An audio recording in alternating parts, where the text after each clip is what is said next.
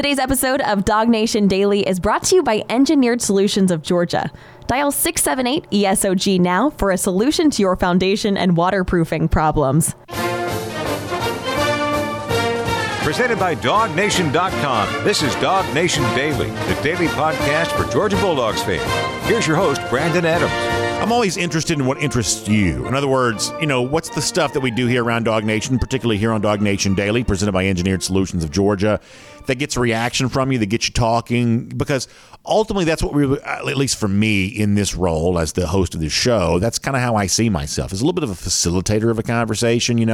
I've never been the kind of person, hopefully anyway, who has a big enough ego to think that everybody just sort of sits with, bated breath to hear what I have to say about things. Hopefully you're somewhat interested in my opinion. Otherwise, maybe you wouldn't tune in. But, this for me has always been about an ongoing conversation that Georgia football fans have together. I'm just lucky enough to be the one that speaks into the microphone and kind of facilitates that conversation. But your opinion has always mattered to me. What you think about Georgia football, things like that. That's always been kind of part of what we want to do around here, which is start a conversation, see what Georgia fans are kind of interested in and what kind of reaction you get, especially during this time of year. It has been commonly called talking season. Now, some people use that phrase negatively as, well, we're not really playing games, we're just talking about games. And to them, that seems like a bad thing. But to us, especially if you talk for a living, that seems like actually kind of a fun thing. And I think one of the ways in which we show our affection for sports in general, but in this case, college football specifically, is how we talk about it. In some cases, how we argue about it. But that passion that kind of develops in a conversation like this is just, this is what we do to pass the time. We go to the beach, we go to the pool, we do a lot of things during the summer, but we're kind of marking down and counting down those days to the start of the upcoming season, getting excited about that upcoming season. And we kind of pass that time by having a conversation about what our favorite team's going to look like, what the rival's going to look like, what the rest of the landscape of the sport's going to look like. And I just like doing that this time of year. With that in mind, on Friday's show, we were really lucky in that we had David Pollack, great former Georgia Bulldog. Of course, we're going to be with David again coming up this upcoming Monday for his celebrity golf tournament there, which obviously supports the Pollack Family Foundation and Children's Healthcare of Atlanta and some great causes there. But we had Pollack on the show on Friday, and we were talking about the outlook for UGA for the upcoming season, particularly on defense. Now, I don't have to tell you this, but I'm going to say this for the more, less plugged in version of the folks who might be tuning in today, is that Dave is one of the great defensive players, not just in the history of Georgia football, but in the history of college football in general. So what David says about the Georgia defense really matters because of how well he played as a defensive star going back to his time there at UGA. And obviously, David recognizes the historic nature of what Georgia did defensively along its way to winning a national championship a year ago. And I thought David offered a very realistic, very even-handed appraisal of what that might mean for Georgia on defense in 2022. And some of what David said, as I mentioned a moment ago, kind of really got some Georgia fans talking. So let me let you hear Pollack from Friday. If you missed it, you go back, check out Friday's edition of the show. There, around 45-minute mark or so, we had a great 10, 12-minute conversation with David Pollack. I think it was really good. So if you haven't yet listened to Friday's show, I hope you'll check that out. But let me give you a couple of pieces from that right now, in particular on Georgia bouncing back after having won the national championship, specifically on the defensive side of the football. This David Pollack from Friday. You're not going to be the team you were. Look at the draft, BA. Like, you lost 15 guys. Yeah. I mean, you just lost a lot of talent. You can't replace that in 1 year. You can't hit that in one, recruiting class, in the last couple recruiting classes, for goodness sake. It's really special. But, the opening week against Oregon is going to be a tremendous challenge. And then if you look at the schedule, you're probably going to have some time where you can, build some depth, work on your defense. Your defense is never going to play ever at that level because it's the best front seven I've ever seen in my life covering the game or being around the game. But your defense will still be really good because of your DCs, because of Kirby, because of the recruiting. So I think that takes a step back, but I think the offense will be better than we've seen in a long time at Georgia. So you just keep doing what you're doing with the pieces that coach has brought in place, and I think you'll be successful. So there's a certain level of realism there that I think for some Georgia fans was almost too realistic. It was one of those things where you hear David say that you are not going to be the team that you were. The way in which Georgia kind of defined itself last year, the way in which it was led by what David calls the best front seven he's ever seen, covering the sport, playing the sport, being a part of a great front seven himself. He says, you are not going to be what you were. You are never going to play at that level again. The historic nature of the Georgia 2021 defense, matching that in 2022, matching that in any year ever after this, might not quite be such an easy thing to do.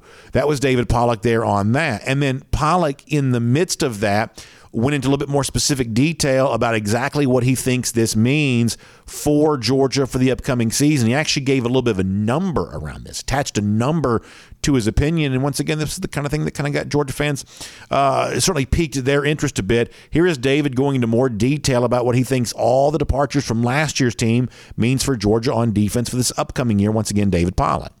This defense is going to be at least 10 points a game worse than it was a year ago. Okay? That sounds horrible, Brandon. That sounds terrible. They'll still be in the top 30 in scoring defenses in the country. Like, they're still going to be really good, but you're going from historic good, historic great, 5 guys drafted in the first round. That doesn't even count Nakobe Dean. So, I mean, you're just talking about you're going from super special to something that's going to be different. But who's your leading sack guy? You got Beal back. You got Nolan Smith, who I think is your heartbeat.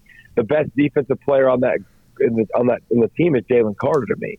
So he's coming back next year. So you've got a lot of pieces to be very successful. Yes, they're going to have to be aggressive. Yes, you're going to have to continue to get the quarterback, and that's something that group I think did prove they could do really, really well at a high level, which sets you apart from many defenses of Georgia's defensive past. But again, they're going to take a significant step back, but they're still going to be really solid.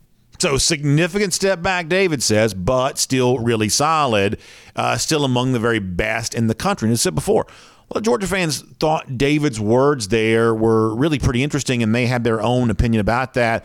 I looked at a story at DogNation.com. Our sometimes producer, Michael Carvel, kind of wrote up some of what David said there and put those quotes in print. And we put a story up on DogNation.com about that, and Georgia fans had a chance to react in print to that. I want to read you a couple of statements from Georgia fans here, just going to give you an idea of how some of the audio you just heard from David landed with Georgia fans who read about this there at DogNation.com. Let me show you the first one of these on the screen here for a moment. This comes from a commenter called Street123. He says, really on average, Kirby Smart's scoring defense in Georgia average about 16 points per game, which would rank as a top 10 defense every year. So he says, when you compare this upcoming season with the same period last year, you can see that media expectations are higher for this UGA defense than they were last season. Let me pause on that for a moment. It's important to note, as Street kind of says here, that for the historic way in which the Georgia team kind of finished the season and the way it'll be remembered, as Street says, that's not really what people were saying about that defense going into last season. I think he's probably right about that. He also says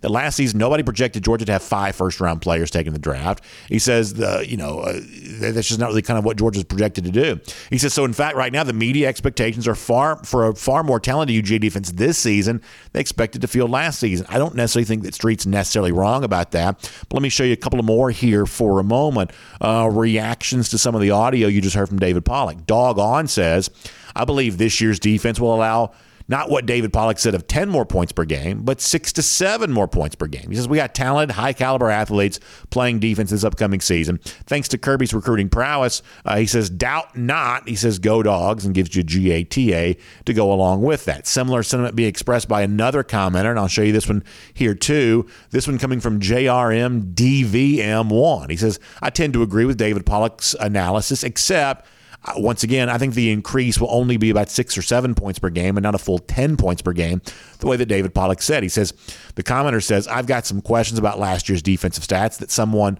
that did data could probably answer. So he kind of goes on to ask some questions about that.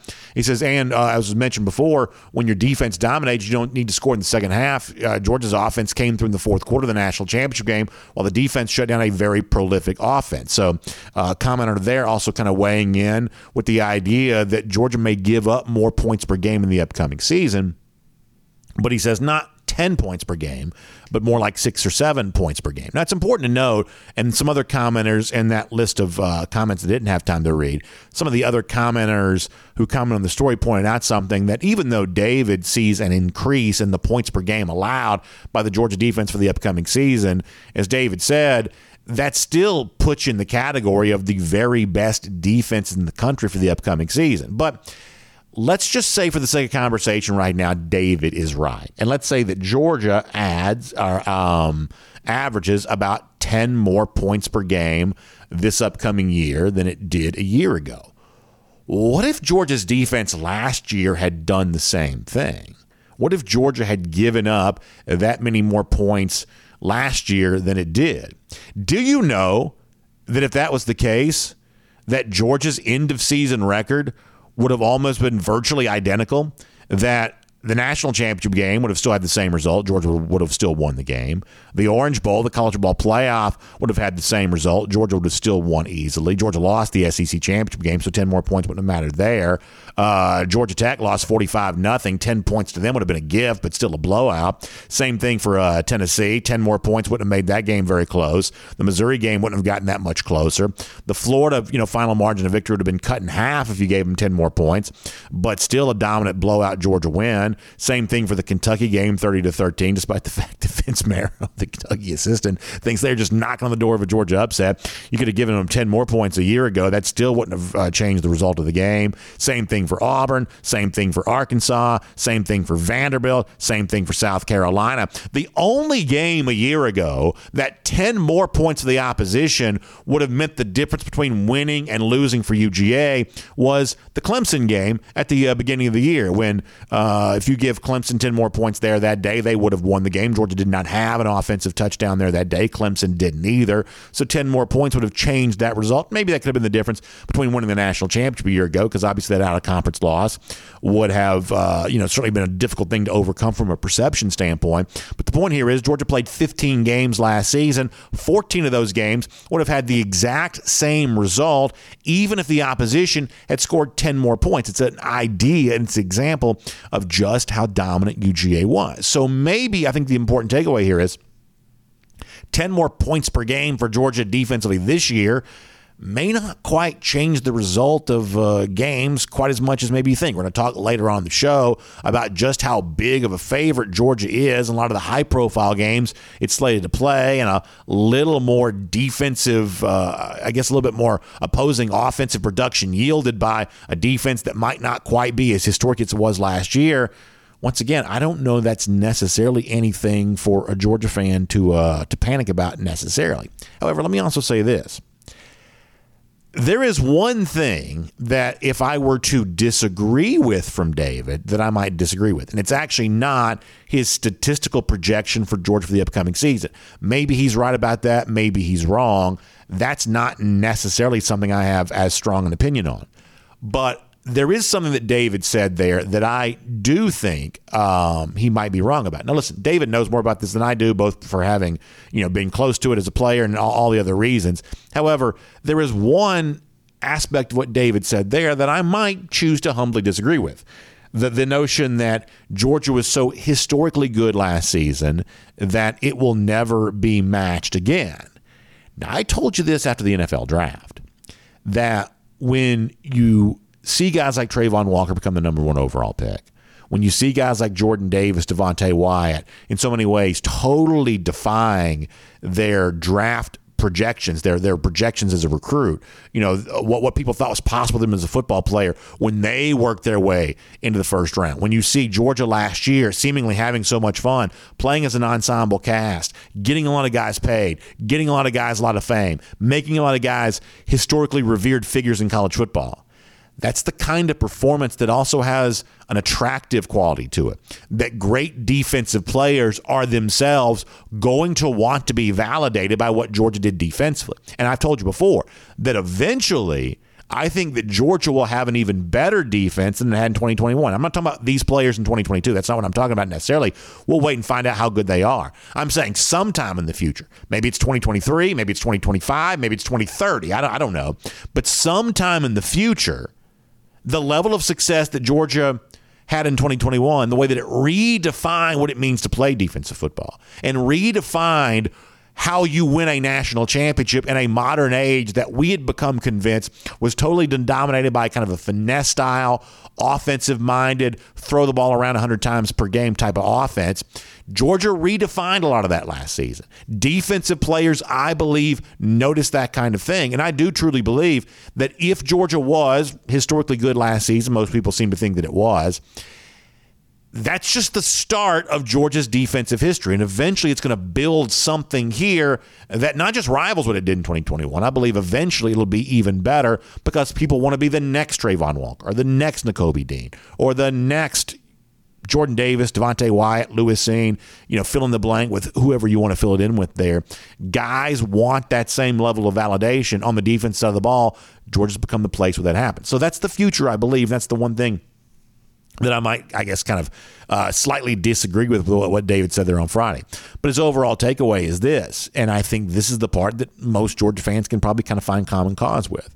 And even Kirby Smart himself has said this in a couple of the interviews that he's done over the course of the last week, that there is an identity that the Georgia team had in 2021 that won't quite be matched in 2022. Do I think that Georgia is still an elite defense, probably the best in the country for the upcoming season? I probably do. Statistically, will it be a carbon copy of what it was in 2021? No, probably not. Will the offense be a little bit better? And does Kirby Smart feel like they may be heading that direction? I believe probably so. We'll have more on that before we're done on the show today there as well. But ultimately, it's a slightly different makeup for UGA, chasing the same result. An undefeated regular season in the thick of the playoff conversation as you head towards December and maybe even hoisting a national championship trophy. Even if this is not the historically good defense in 2022 that it was in 2021, don't kid yourself in thinking that's not a huge possibility. Greatness for Georgia can still be achieved this upcoming season, even if the recipe for that greatness looks a little bit different than it did a year ago. My name is Brandon Adams, and this is Dog Nation Daily, the daily podcast for Georgia Bulldogs fans, presented by Engineered Solutions of Georgia. Good morning to you, and thanks for being with us, no matter how you get to us today, whether you tune in at 9:45 for First and 15 at DogNation.com and on the Dog Nation app, or you check in with us on video after that, live, Facebook, YouTube, Twitter, Twitch, or the radio at noon on Athens Sports Radio 960 The Ref, and we are available as a podcast wherever you find them. The Apple Player, Spotify, the Google Player for those of you on the Android devices. We post the show at the world-famous DogNation.com.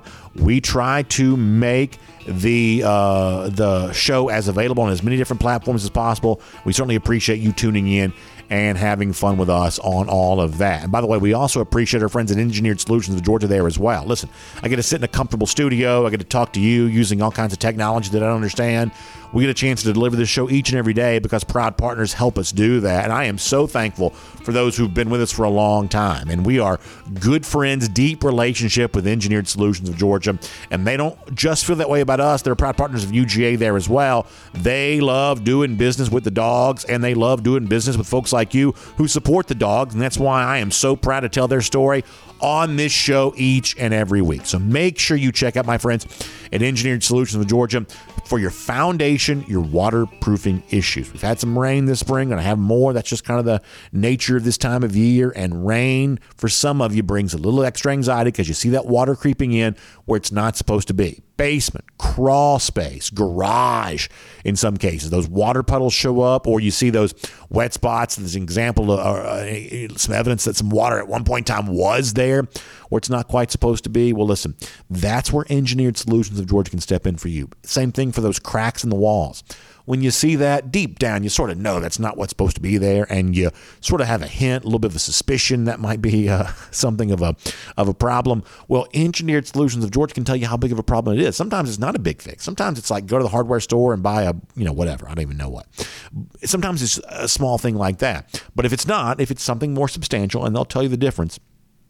If it's something a little bit more substantial than that, you want ESOG on your side because they have 2 full-time engineers on staff, smart people who know how all of this kind of stuff impacts the structural integrity of your home, taking care of your most important asset from an investment standpoint, from an emotional standpoint. It's obviously really important. That's what Engineered Solutions of Georgia allows you to do. So make sure you reach out to them. Number could not be easier to remember. Simply dial 678-ESOG now. That's 678-ESOG now.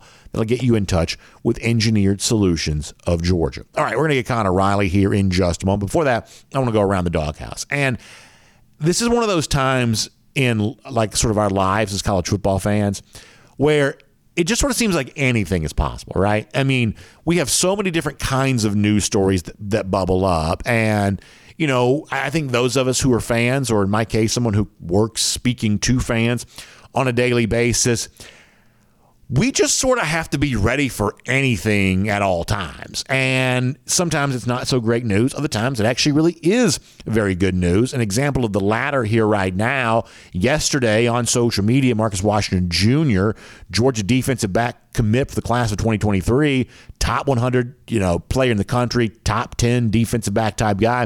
This is a very big deal, big time prospect for the 2023 class, but now he is reclassifying to the 2022 class. He had just taken an official visit to Athens a little early, kind of mid-May for an official visit for a player of that caliber, but now you understand maybe why that was, because he is now kind of moving into that class of 2022 for Georgia.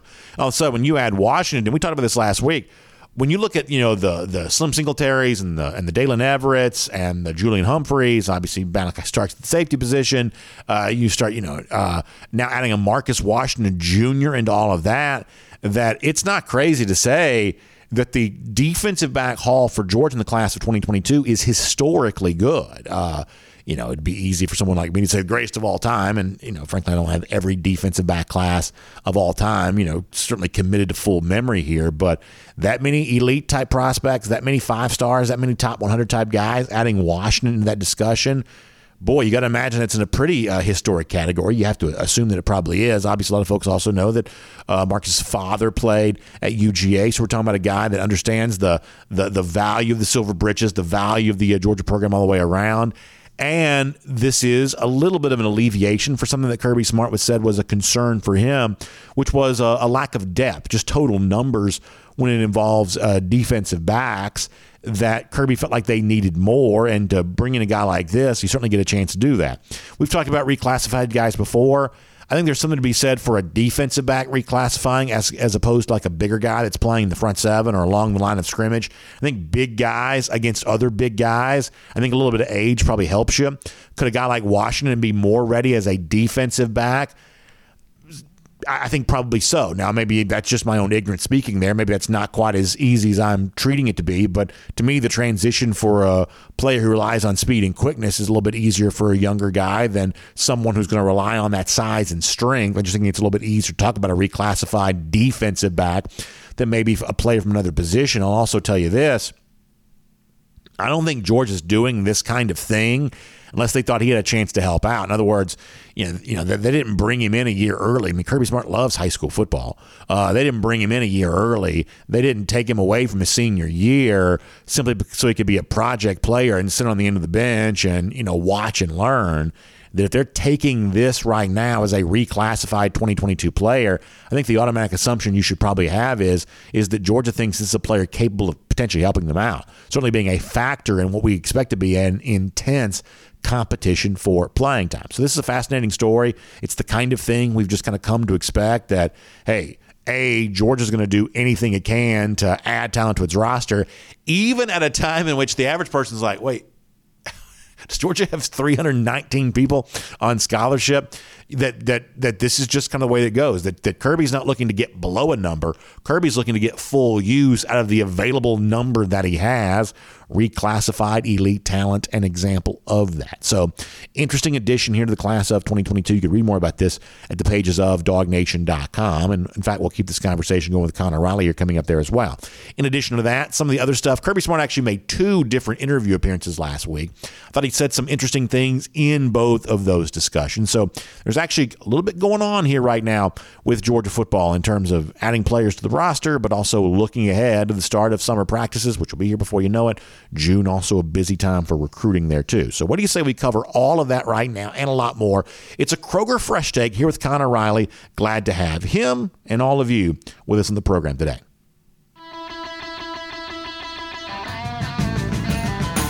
From Athens and across the SEC or wherever the recruiting trail may lead, here's a DogNation.com insider. Good morning to Connor Riley hanging out with us here today. As we said before, kind of a lot going on with Georgia here right now, so we'll cover a lot of that with Connor here for the moment. Connor, you heard me just share a little bit of brief thoughts here on the Washington thing. I'm not always in favor of reclassification, to be honest with you. I mean, there's a part of me that thinks age probably matters. And listen, I also think that high school is probably a pretty good experience that I don't think you should be in too big of a hurry to move on from that stage of your life. You know, college is always going to be waiting for you. But, you know, listen, I don't think that Georgia would be looking to bring him in right now. They didn't think he had a chance to really help them and be a part of a competition for playing time or whatever else. What did you think specifically about the addition here to the 2022 class from a guy that would really stood out as one of the top prospects in the 2023 class?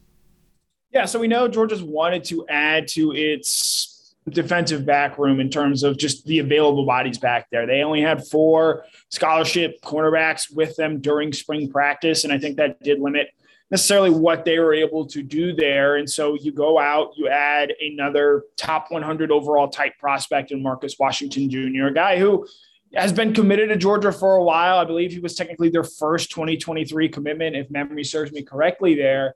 And he's a guy who, again, I think as you point out, he wouldn't be here if Georgia didn't think that he could help them in some meaningful fashion early on in his career at Georgia. Now, obviously, there's a lot of other talent coming in this summer with Julian Humphrey out of Texas and Jaheim Singletary out of Jacksonville.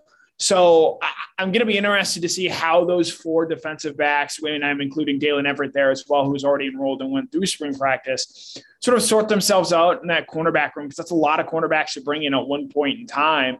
But I also think it pretty clearly shows Georgia knows they have further to go to address some of the concerns in their secondary. I wonder if Georgia feels compelled to move any of those guys to that safety position, because I do sort of think safety is the bigger issue as it stands right now with where things are with Georgia in terms of their defensive back room. But again, this defensive backfield was so thin this spring. It was so obvious just watching them in spring practice.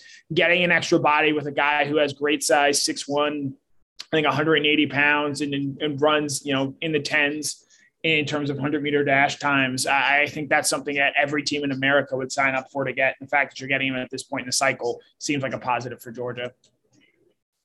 Georgia now from taking defensive back in the transfer portal.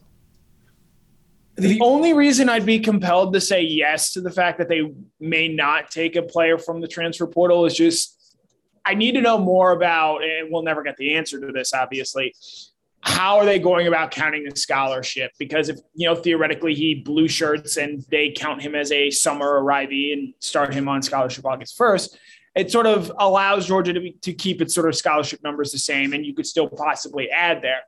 I would add as well that, okay, let's say they do take Washington and that adds some more depth to the defensive backfield room. We know Georgia still, I think, wants to take a wide receiver provided the right one is in there. And so now does it come down to, all right, they've looked at who's in the transfer portal, who's become available. They think wide receiver is necessarily a bigger need than safety and felt, all right, hey, Marcus Washington's in a spot where he can come enroll early. And when I say enroll early, we obviously mean a full year early there and help us in that way and know that while we might not have the experienced player that we want to have, we know we're having a guy who's going to develop over the course of the season and possibly be ready, or someone else in that room be ready by the end of the year, where I think we all know, as sort of David Pollack touched on, this defense is going to be, the defense is going to be a work in progress over the course of the year. And so it's okay that you don't have a ready-made player week 1. Point for a moment. Last year, Georgia takes Darian Kendrick. That's an all-ACC type guy from Clemson. It's an example of what Georgia thought that it needed. So maybe if you're a Georgia fan, this is great news. Georgia doesn't really feel like it needs an experienced Darian Kendrick anymore. So therefore, it's happy kind of bringing in an inexperienced talent because it's comfortable enough with everything else it has in the program. Or on the flip side of that, maybe Georgia went out and tried to find its 2022 version of Darian Kendrick and couldn't. Either that player was in the portal or Georgia couldn't get him or whatever else. And so therefore was I hate to say forced to add another talented but young player at a position where we're kind of led to believe that experience really matters. You've got the very positive assessment of this of Georgia feels like even though the numbers are small, the talent's enough that it doesn't really need the Kendrick-style experience. Or the flip side of that, which is they tried that, they went shopping, shelves were barren. It was like the baby formula of recruiting, and now adding another young, inexperienced player. Which of those two sides of the coin do you think more likely to be accurate? The more positive assessment, or maybe the more, negative assessment? I would say the more realistic assessment. If there are a Darian Kendrick type player in the transfer portal at that cornerback position, Georgia, we would have known about him. We would have known who that is. It's not a guessing game with who that guy might have been. And the reality is, Darian Kendrick was an all-SEC cornerback last year and showed up, 2 interceptions in the Orange Bowl. I don't believe there was that sort of player out there, either at that cornerback position or at that safety position. And so I guess if I have to classify that as a negative, I will do so. But I think that speaks to the larger sort of aversion that maybe Kirby Smart has to the transfer portal and relying on it in terms of, hey, yeah, we know we're going to have some holes, but we know we're going to be able to fill them in the transfer portal. Because the reality is there isn't that Darian Kendrick or even say Tyke Smith type player in the transfer portal right now, where an all conference player at another school, specifically a bigger school, that you feel like can come in, fit this Georgia team and help them get over the hump. The reality is that's not going to be available readily on a year in, year out basis. That's why when Amarius Mims went into the portal, it was such a big deal for schools like Florida State and Miami, because players of that caliber just so often don't make it in there. And so I guess I would have to say that, sure, it is more, I believe Georgia could not find a player of that caliber, but I think it speaks to the larger reality that there just aren't that often Darian Kendricks that enter the portal and then go on to have the success that they had at Georgia in their one season there. Let me give you an example of something I think is kind of interesting. So we have heard rumors of Georgia being connected to a couple of different players in the transfer portal thus far this offseason, and for the most part, it hasn't materialized into anything. But there are other players who've gone in the portal that you might think, hey, maybe that player does make some sense for Georgia. And we never heard one rumor, not one time, not from anybody on social media. And by the way, it doesn't take much to get a rumor on going on social media when it comes to Georgia Twitter here. Like, I'll give you an example, like Legend Cavazos, a player that Georgia recruited out of high school from Ohio State. He goes in the transfer portal.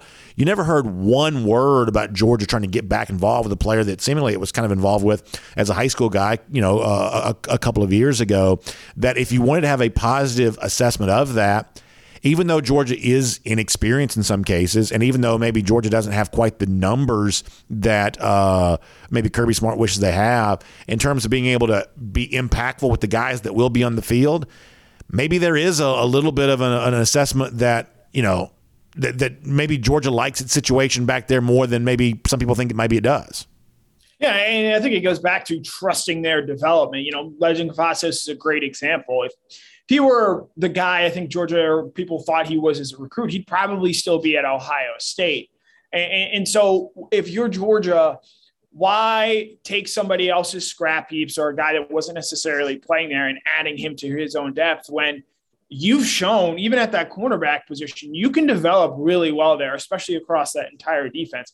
You've developed 3-star and low 4-stars like Jordan Davis and Devontae White in the first-round picks. Eric Stokes became a first-round pick. DeAndre Baker became a first-round pick through his playing time at the University of Georgia. You've shown you can develop there, so why not trust that development once again? And while, yes, you might have some growing pains early on, I think over the course of time and even the course of a season, by the end of the year, I think all of us would agree, whoever ends up winning that other cornerback job opposite Kelee Ringo, you're probably going to feel pretty good in what you have in there, because between Kamari Lassiter, Nyland Green, Dalen Everett, perhaps even Marcus Washington Jr., there's too much talent there, and there's too much know-how on that defensive side of the ball, even now with Will Muschamp working as a co-defensive coordinator in the secondary. There's too much know-how for them not to figure it out there, and I think Georgia has now earned the benefit of the doubt to be given that leeway in terms of finding quality defensive back play, even if it might mean some instability at the beginning of the year. Do you think that Georgia will average 10 more points per game defensively the way that David Pollack said they will? 10, it's right around there. I could see 7 to 10. And yeah, I went back and checked the math. Since 2017 when Georgia really got things rolling under Kirby Smart. They've only given up 20 points a game once in his tenure, and that was actually ironically in 2020 when you had probably all that talent you had in the 2011 and the 2021 team, along with the secondary in that 2020 season. So I could certainly see 10 points a game, and at the same point in time, going back and checking the math, all right, 10 points, they're giving up 20 a game. That's still a top 15 scoring defense pretty consistently over the past 5-6 years there. So you're still, even if that ends up being the case, if it's only 7 points a game, as some people have said, that's still a top 10 scoring defense. And so while, yes, you're going to see some regression, you're still also going to see probably one of the better defenses. And it would not surprise me in the least if, this group is able to stay healthy over the course of the season.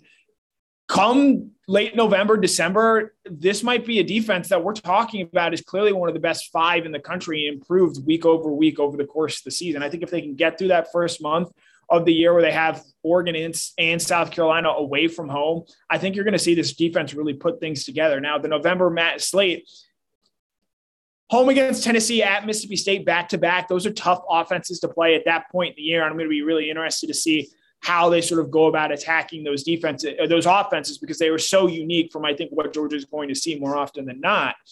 But by the end of the year, sure, Georgia might be giving up 18 points a game. But if you give me, what we see on the field in the month of November, it also wouldn't surprise me if Georgia is a top 5 defense in the country once again. Yeah, it's funny. Georgia top scoring defense in the country last year at 10.2 points per game. If you gave them 10 more than that, ironically, it puts you like 19th best in the country where Alabama was. You're talking about, being an Alabama-level defense at 10 more points per game. But this is where, like, small differences make a big distinction. That if what you said could be true, let's say that Georgia's not giving up 10 more points per game. Let's say it's only a touchdown more per game. That puts you right there in the category of what Penn State was defensive a year ago, what Cincinnati was defensive a year ago, what Michigan, Oklahoma State, Baylor were a year ago. The Big 12 actually played better defense last year than some folks kind of realize. Baylor, Oklahoma State, kind of an example of that. That if you could be a touchdown worse, not 10 points worse, all of a sudden you are still in that category of what was like a top 10 level defense a year ago. And that's terrible news for Georgia's opponents. If Georgia's still playing sort of top 10 nationally, from a defensive perspective, then Georgia ain't going anywhere. Bad grammar intentional. Georgia ain't going anywhere in terms of the national championship conversation. But as I said before, that extra field goal per game could matter. 10 more points would have lost you the Clemson game, whereas an extra touchdown there would have still given you a chance to maybe win that game. So I think there's a big difference here in, hey, it's an extra touchdown per game versus what David said of an extra 10 points per game. David may be right, but if Georgia could keep it below that number, that could really be the recipe for something pretty interesting. Right, and we've touched on this, and even David touched on it there as well. If this offense does what we think it's capable of, it might not matter a whole lot how significantly this defense falls off, statistically speaking, anyway. Because while yes, sure, people want more production out of the offense a year ago. I think it's fair to say, just given the way Georgia played so often in the second half, and you can say, oh, why aren't we scoring more points, putting up more yards, putting up more stats? I mean, preserving your guys' health proved to be pretty important come the end of the year when Alabama just wasn't healthy because they were having to score so often late in games to win comfortably. Come the end of the year, Georgia's skill players were finally healthy. And if Georgia does get that health luck, I don't think they're going to have a problem averaging 42 points a game this season. That's the number you've thrown out before, sort of the one you want to see Georgia hit. And so if Georgia's winning more games next year, 42-24 than say 34-10, I think Georgia's still going to be just fine and in a pretty similar spot to where they found themselves a year ago, entering the SEC championship game, possibly with an unbeaten record or an 11-1 record there. And if you're in that spot, you're very clearly in the college football playoff discussion. First, remind you, this is our Kroger Fresh Take with Connor Riley here on the program here today. And, of course, Kroger has got a great new opportunity for you. It's a membership opportunity. It's called Kroger Boost. Now, listen, the Kroger Boost membership program gives you a chance to take advantage of some great things that Kroger's well known for. You love the fuel points there at Kroger, the fuel savings you get because of that. How about double the fuel points as a member of Kroger Boost? Also, the idea of free grocery delivery, many more great incentives there as well. In fact, membership starts as low as $59 for the year. So find out for yourself all the great incentives coming your way for being a member of Kroger Boost. So go to Kroger.com/boost for more on this. That's Kroger.com/boost. So, Connor, since you mentioned the Georgia offense, I want to talk to you about that here for a moment because Kirby Smart last week participated in 2 interviews. He was with Cole Kubelik on the radio program there in Birmingham before teeing off in the celebrity event. He was on the Feinbaum show, kind of connected to the same type of deal last week there too. In both those interviews, I came away getting the sense, especially from the Kubelik interview, Kirby's pretty competent right now in his offense, I believe. And I've played the audio. I've kind of, made my case on that. I know you've written about these quotes there yourself. I think that Kirby sounds pretty optimistic about what he brings on offense. There was one line in particular where we talked about, hey, we feel like we have 3 or 4 good receivers or something along those lines where this wasn't the woe is me thing of, we got to try to find somebody who can play. No, it sort of sounds like that he sees growth and development from that position group. We know that Georgia's dominated by tight ends, and Georgia's still going to be running back university and getting those guys involved.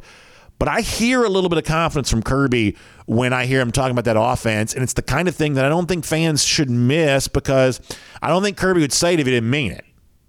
Yeah, and I think to even hone in on the point you're making there, I think it's directly tied to that wide receiver position in terms of what Georgia has, because the big question there, as we sort of talked about, it's not talent. I believe that wide receiver room showed pretty well on G-Day that if those guys are healthy, Arian Smith is going to make plays. That we've never had any doubt about that. He just has not been able to get on the field to make plays consistently enough.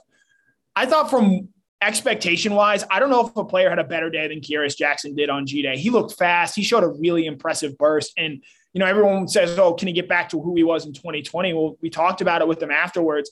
I think there's a real good chance he's even better than he was a year ago if he's able to maintain that sort of speed that he showed off there.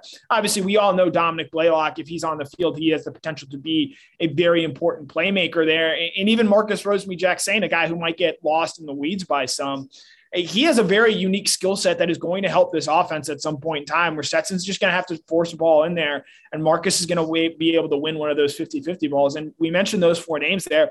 Didn't mention A.D. Mitchell, didn't mention Ladd McConkey there. So you've got at least 6 guys right there that if they're all healthy, that's a really solid wide receiver rotation you have there to go along with what you have at tight end, which is probably not only maybe the best tight end room in the country, maybe the best position group in the country in terms of what you have going 4 or 5 deep there. And then the running backs, I really like what Georgia has in Kendall Milton and Kenny McIntosh, and provided they're able to stay healthy, I think there's a dynamic there that even makes them maybe a little bit better and maybe makes this offense a little bit better than it was under Zamir White and James Cook.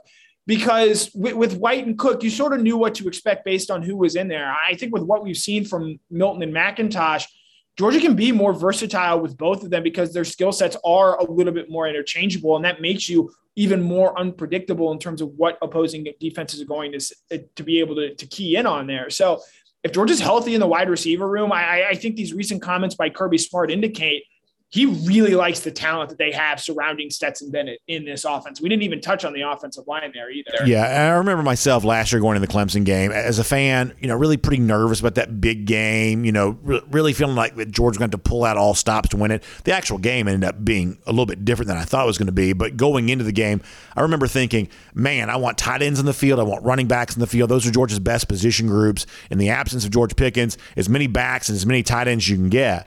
As you said, Georgia's still going to be really deep at those positions, cartoonishly deep at the tight end position, it would seem. But all of a sudden, this is not one of those things, I believe, where Georgia's playing a bunch of tight ends because it has to, or playing a bunch of running backs because they don't really have wide receivers that it wants to play. That Georgia may still lean into like the multiple tight end situation. It obviously probably will. But if it wants to showcase receivers more, based on some of the stuff that Smart said last week, stuff we've played here on the program, I get the sense that Georgia thinks it can play that way now, too, which is a step forward for Georgia offensively compared to where it's been in the past. Right. And even going into that wide receiver room, all right, Arian Smith, and I'll throw CJ Smith in there as well. Those are your speed guys. Those are the guys you're going to have. And Ladd McConkey deserves mention there as well, because I think he is, I don't want to use the cliche deceptively fast, but he is a guy who can make big plays, taking the top off the defense there. You have those sort of guys who cannot operate over the middle of the field and separate from tight coverage. Kearis Jackson, Dominic Blaylock. You have guys who can win balls on the outside, and A.D. Mitchell and Marcus Rosemy, Jack Saint.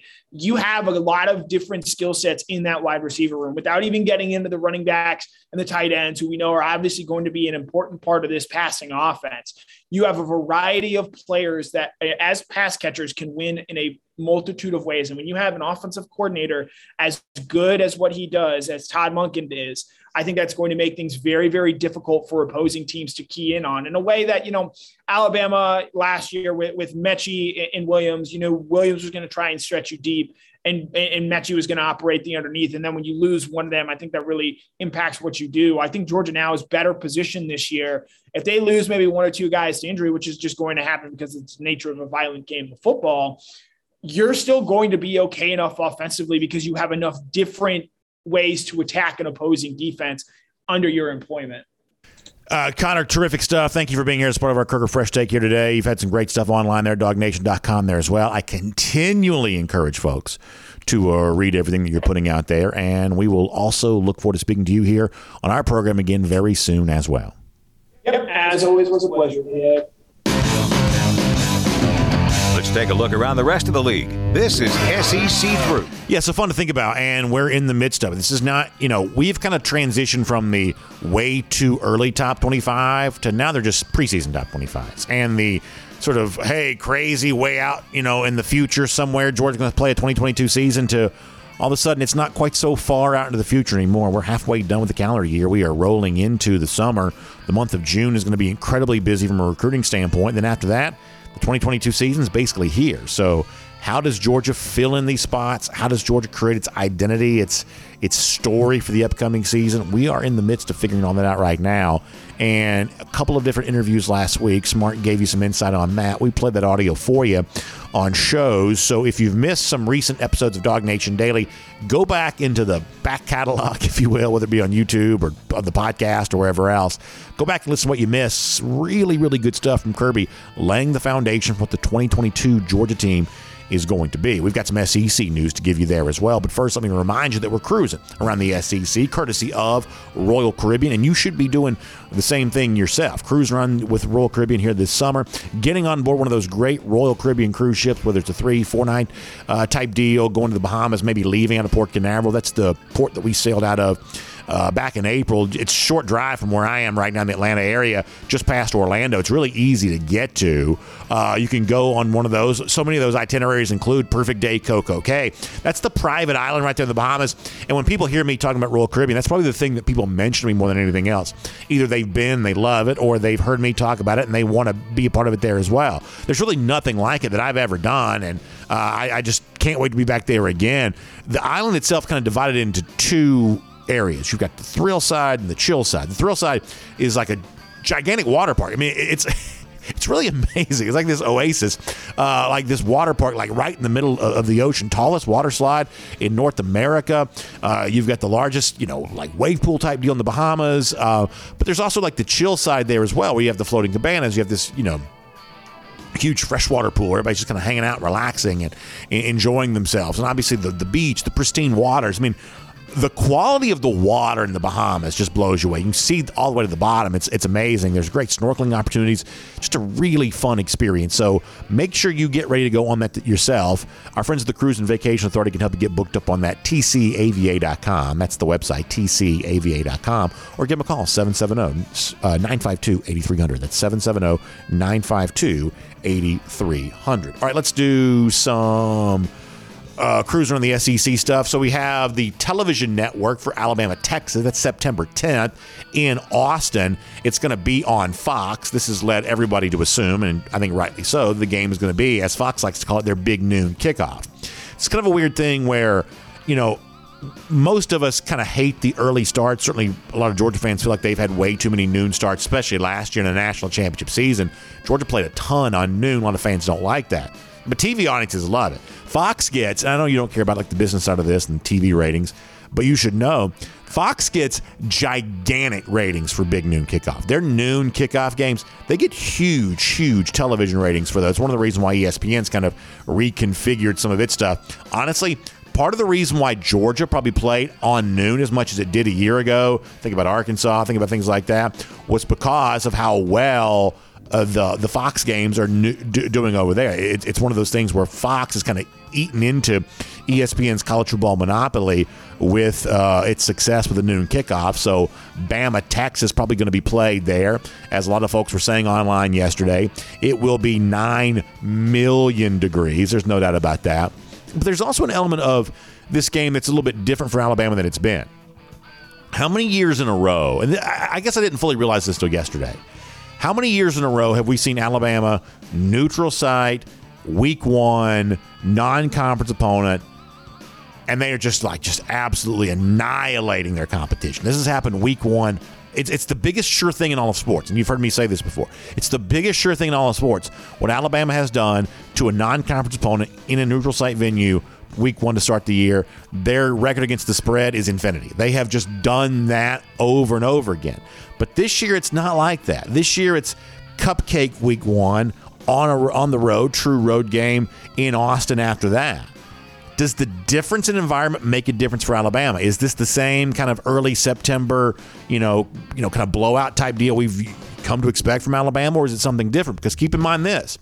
While we've seen Alabama dominate the non-conference opponent week 1, there's also that kind of mid-September lull that Bama has taken more than once. Remember last year at Florida? Think about how weird that is in retrospect, that Bama really did not play well in Gainesville. Was, in some respects, almost lucky to even win the game. That we've seen Alabama be great every year week 1, and then at times kind of take a little bit of a dip after that. A couple of losses to Ole Miss, if you want to go back 2014, 2015. Some other examples of that kind of in between where they are not always great mid-September, but almost always essentially virtually perfect to begin the year. So how does that track record matter going to Texas here this year? And obviously, you know what's on the line for Texas. They just need something to be relevant. They just need something to prove they're a part of the college football conversation.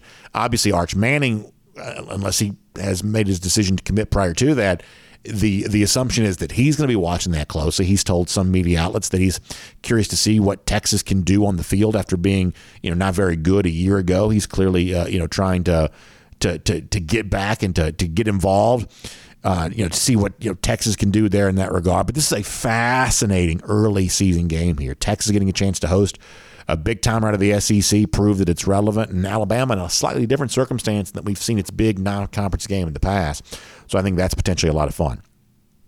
A couple of high-profile receivers have landed in the SEC here, and one of these is a name that you'd seen some online chatter about regarding Georgia. Jalen Robinson, former UCF wide receiver, playing down there with Gus Malzahn.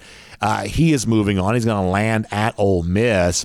This is a program, obviously, Ole Miss. I mean, they've even made the T-shirts transfer to the SIP and things like that. They've clearly built a large level of their branding around being aggressive in the transfer portal, and Jackson Dart and Zach Evans and others, an example of them succeeding in that regard. So Robinson, I guess the latest example of that, on his way to Ole Miss. And then Matt Landers, of course, you know him as former Georgia receiver after having been at, was it Toledo? Is that where Landers was? Toledo? Yeah, he was a Rocket in Toledo, and now he's back playing for Sam Pittman again, this time with the Arkansas Razorbacks there. So from that standpoint, a couple of high-profile transfer receivers landing here in the SEC. And then finally, let me give you this here for a moment. So there is a big new proposed law in California. Now, when I say stuff like this, it's always very confusing to know what's actually going on here. So this is a state law in California that's been proposed. A legislator has brought this up for discussion. It's not currently law, but it's being discussed and proposed. I'm going to read this to you from the Los Angeles Times, obviously one of the most recognized news entities in the world. This is the headline. You think that NIL blew up college sports? The headline asks. Well, this California bill is going to actually make sure I read this correctly. Well, California is going for the knockout with a new bill. So this is the way that the LA Times positions this. The new law being proposed in California would be a knockout for college sports. Now, I think some of you know I'm a little bit skeptical of some of the NIL transfer portal stuff that we're living with. And I think you would expect maybe a level of like sort of fatalistic language from someone like me who's just not quite so sure that all these new changes are good for college sports. It's important to note, this is not my language, though. This is the language of a presumably neutral observer of the LA Times saying that California is going for a knockout of college sports with a new bill. Let me ask you this question, and maybe you do. This is not a rhetorical question. I mean this literally. Do you want college sports to be knocked out, eliminated? Do you want that to go away? Because that's what the LA Times says in pretty, sensationalistic type language here that some folks in California want to do. Now, well, here's what the law specifically would allow for. It would allow for revenue in football, men's basketball, women's basketball to be split 50-50 between the athletic department and the players that play in those sports. And in one respect, that seems to some people probably like a good thing. I want to be fair that a lot of people believe that's probably maybe a good thing in some regards. Clearly there's some thought here that the future of football is going to include some sort of payout from these very high, in many cases, $1 billion TV contracts for the players themselves. But if you don't see how a discussion like this could eventually result in all kinds of unintended consequences, then to me, you're just trying to be willfully ignorant. You forget the fact that, in the case of women's basketball, in many cases, there really is no true revenue to speak of. The sport is funded by football. The TV contract, to the extent that it even exists for women's basketball, is kind of clustered together through ESPN with a bunch of other sports, there as well. You can't give out the same dollars twice. Like, in other words, the football dollars are coming in. You can't pay the football players with that and then turn around and fund all the other sports to the same degree you've kind of funded in the past. And so this kind of thing, just at face value, would seem to be the elimination of some sports at some athletic departments, or in some cases, athletic departments in general, because they either can't or just don't want to be a part of this. So I don't know where all of this lands and where all this is going and how a proposed law in California could eventually impact, everything else in college athletics. But I do know this. I'm on the side of not blowing up college sports, whatever that is. I'm on the side of not blowing it up because, honestly, I see players whose lives have been changed for the better for their participation in college sports. I see people who've built a career in all of this, who've gotten better, and gone on to great success because of the way in which they've been filtered through college athletics, the way in which that's been, a force for good in their lives. And frankly, I don't want to blow that up. But some people apparently do. So we'll see how that changes in the future. And we'll make that cruising around the SEC courtesy of Royal Caribbean. Let me get back to the subject of football here for a moment. And we talked off the top of the program about Georgia for the upcoming year. And we talked about how, listen, if you want to go back and look at Georgia a year ago, David Pollock on Friday's show suggested, hey, maybe Georgia gives up 10 more points per game this year than it did a year ago. We saw at the top of the program is, well, Georgia blew out its opponents so much last year that actually 10 more points per game wouldn't have made that big of a difference. And if you want to start thinking about, well, how does Georgia compare, at least on paper, before the season begins, to a lot of its opponents for this upcoming season, I think what you realize is that Georgia's actually in a pretty enviable position right now. The FanDuel online sports book, not available in Georgia, but available in certain states, has gotten some early look-ahead lines out there for some of Georgia's top games. And they released some lines last week. They only had the one Georgia game. They've come back with a re-release now. You've got some more Georgia games who are out there. So if you kind of wonder how Georgia looks, and these are the only games that are available. So the Mississippi State game's not out there. Some of the higher profile Georgia games still not announced. Mississippi State may be the one you're the most interested in because that may be the one game where Georgia has a chance of being less than a 10-point favorite. But how about Georgia against Oregon? A lot of hype right now around that game in Atlanta. Oregon's a recognized brand, obviously a head coach in Dan Lanning that UJ fans know well. But as we told you last week, Georgia's still expected to win easily, 16.5-point favorite right now over the Ducks. How about Georgia in Jacksonville against Florida? a lot of Florida fans think, maybe Billy Napier kind of gets that series, back a little bit more even again. Well, not this year, apparently, at least according to FanDuel. Georgia stands right now as an early 17-point favorite against Florida. How about the game in which a lot of folks seem to have circled for UGA because of how much Josh Heupel has done at Tennessee, and they're supposed to be preseason top 25 type team, and, obviously dangerous because of how prolific the offense can be. But as it stands right now in Athens, coming up this season, Georgia 17.5-point favorite there against the Vols. Remember last week on the show, we had the audio from Vince Marrow, the Kentucky assistant, who was talking about his belief that, I know we weren't quite ready for that big showdown against Georgia in 2018. We could have won the East that day, but Georgia blew us out. But, man, last year, that game in Athens led him to believe that Kentucky is just right there on the doorstep of being able to pull an upset of UGA. Well, FanDuel, the sports book, doesn't seem to think that. On the road, despite the fact that Georgia did not cover the last time it was in Lexington, on the road, Georgia stands right now as a 16-point favorite against the Wildcats. And then Georgia also a 28-point favorite against Georgia Tech for what that's worth. So no line yet for South Carolina, no line yet for Mississippi State from FanDuel. Golden Nugget and Circuit, some of those sports books in Nevada, will have some releases coming up on this pretty soon.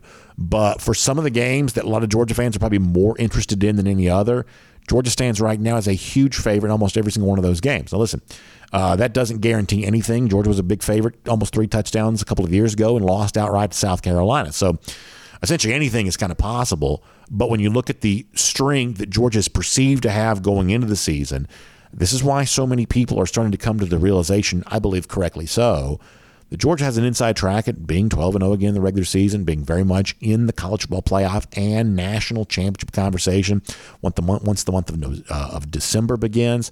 This is a Georgia team right now very much in the thick of all of that, expected to coast through almost every regular season game that it's playing. Georgia, the reigning national champs, coming back for another year and still, for the most part, the envy of most all of college football. All right, we'll wrap up here with a couple of golden shoes. I enjoyed both of these. By the way, speaking of Georgia and its odds to win some of those regular season games, a lot of folks kind of putting their money where their mouth is, including our first golden shoe winner today. How about Greg Hendricks checking in from the Ari out there in Las Vegas, throwing down $20 on Georgia win the national championship at just 2.5 to 1 odds. You talk about short odds for Georgia in the national championship right now, just 2.5 to 1.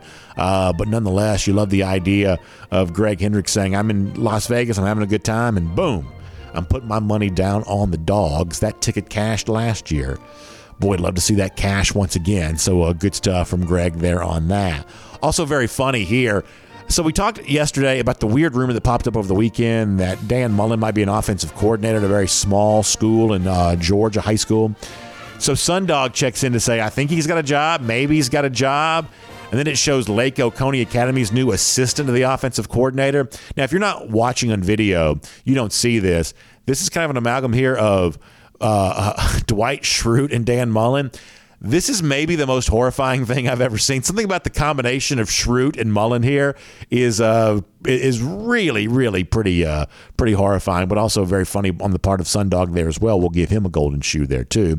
We'll also remind you, Gator Hater Updater, speaking of those lousy, stinking Gators, it's now been a long time since they've won a national championship. How about 4,000? How many days has it been? Let's see, 4,000 and... quite a long time since Florida's won a national championship. Yeah, about 4,877 days. And more bad news coming for the lousy, stinking Gators in Jacksonville. 165 days from right now. Georgia getting another win. We love the idea of that. We appreciate you being here for Dog Nation Daily, presented by Engineered Solutions of Georgia. We will see you back here again tomorrow. And on the podcast, I'm now for the R.S. Andrews Podcast Cool Down, where we'll take your comments here either on Twitter at Dog Nation Daily or in the comment section there at dognation.com. Got an interesting message from John Marty, who writes in to say that an unfortunate victim of what he calls the pod system. And if you remember on yesterday's show, we talked about the growing likelihood, and this has been maybe true for the SEC for quite some time, but maybe now kind of true for college football across the board. I guess there's just one board. There's no multiple boards to be across. The point is that you may be doing away with divisions in the SEC, Big Ten, ACC, even the Pac-12, where divisions have been a thing, and you've won your division, qualifying for the conference championship game because of that. that in the future that's not going to be the case. And, the byproduct of this would be that the conference championship game would feature the teams with the two best records in conference play and not necessarily a weaker team in the game simply because it won its division. But in the SEC, you haven't had that many examples of like really imbalanced SEC title games. You've had a few over the years, but for the most part, the SEC for the most part typically has a pretty strong conference title game.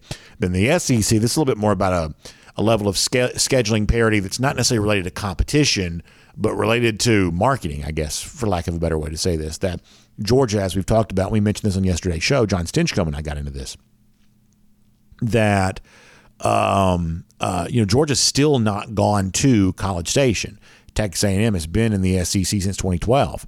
It made one trip to Athens in 2019. Georgia still has not returned that trip to Kyle Field. It's really strange that in a decade of SEC play, you haven't had a home and home for Georgia and Texas A&M as of yet. That's just pretty odd. And there are other scheduling anomalies like that you can bring to mind. And there are a lot of people who seem to think that really should be, should be different, should be changed. And I'm not one to say that. I don't completely disagree with the idea that it'd be nice to kind of play more SEC teams more often. I don't disagree with that. However, I have said in the past that I think there is something distinctive with the SEC's divisions that, the ACC, when it made its divisions, did not use geography to define its division. So therefore, it's been hard for even kind of plugged in college football fans to even know who is in what division the ACC, because there's kind of this random collection to where the teams are organized. In the Big Ten, they have geographic divisions now, but at one point in time, do you remember when they had the leaders and the legends? That was the name of their two divisions, and that was kind of silly. The SEC has kind of always had its East, always had its West, and at different periods of time, you've had one division or the other that's on top. The West has kind of had a good run here over the course of the last few years, but in the early days of division play in the 90s, it was clearly the East that was the better of the two divisions. And, these things kind of cycle around when it comes to sports. So I guess I'm a little slower than some are to say, yeah, scrap division play as soon as you can. But I certainly understand why, teams want to see more SEC teams playing each other more frequently. I mean, there are a lot of stadiums in the SEC I've not been to, and playing these games more frequently would give you a chance to do that. So we talked about that yesterday, and what John writes here on Twitter is that an unfortunate victim of all of this would be, because he used the word pod here, but there's a chance that the SEC may go to something that's not actually pods. Pods are almost like subdivisions within a division, but there's a chance the SEC has just permanent opponents. There's not really any kind of like pod grouping together. But he says if that were to be the case, that either Georgia and Auburn or either Georgia and Auburn or Auburn and Alabama wouldn't be able to play each other every single year anymore. He says, no way you can have all three of those teams in the same group. And he says, could there maybe be a permanent non-pod opponent that you could play, kind of like a non-conference conference game like UNC Wake? The ACC has done that. There's been kind of a push to play, that extra FBS level game, Power 5 level game every year. One of the ways in which the ACC satisfied that was by playing each other sometimes in non-conference situations. I'd say the SEC is looking at all options here. And as I mentioned, one of the options I believe they're looking at is a situation where you have permanent opponents, but you're not necessarily in a pod, because who knows what's true and not. But the idea that Texas and Texas A&M don't want to be in the same pod, rumor that the Aggies didn't want to be there. Ross Bjork has laughed at that and shot that down.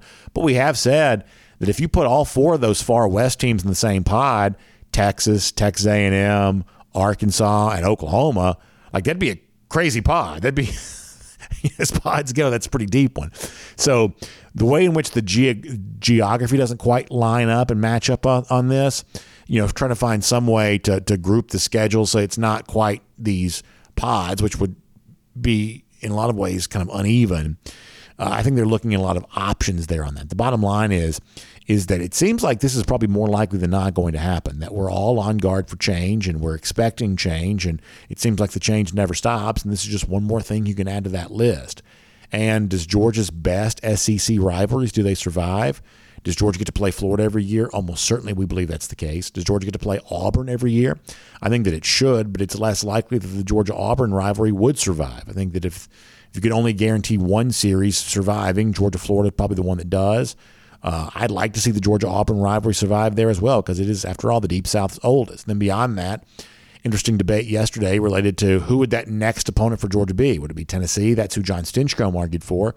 Would it be South Carolina? That's not so much the team I argued for, but I think that respective of history and respective of how the other side of this feels, South Carolina, of all the teams in the SEC that you could play each and every year, Georgia would be the one that South Carolina would pick, maybe for a lot of reasons, but just kind of important to consider that. But in the very near future, we could be hearing a whole lot more about some very big changes potentially coming to the SEC scheduling model. So interesting comment there on Twitter. Thanks for being here for our podcast School Down here today. Appreciate your input. Always like your thoughts on Georgia football, including some of the comments that I read earlier in the show today there as well. So hope you have a great day, and make sure you check out R.S. Andrews online for your air conditioning, heating, plumbing, and electric needs. If your water heater goes out, in many cases, R.S. Andrews can replace it for you the same day. You just need to find them online at rsandrews.com. Have a great day. We will see you tomorrow. Dog Nation Daily, presented by Engineered Solutions of Georgia. We'll look forward to talking to you then.